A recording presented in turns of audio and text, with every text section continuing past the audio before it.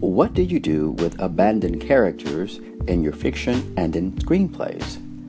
Are you a creative hoarder and transfer them to a new notebook or Word document in hopes of giving them new identities and purposes in a different story? I'd love to hear from published and soon-to-be published writers alike.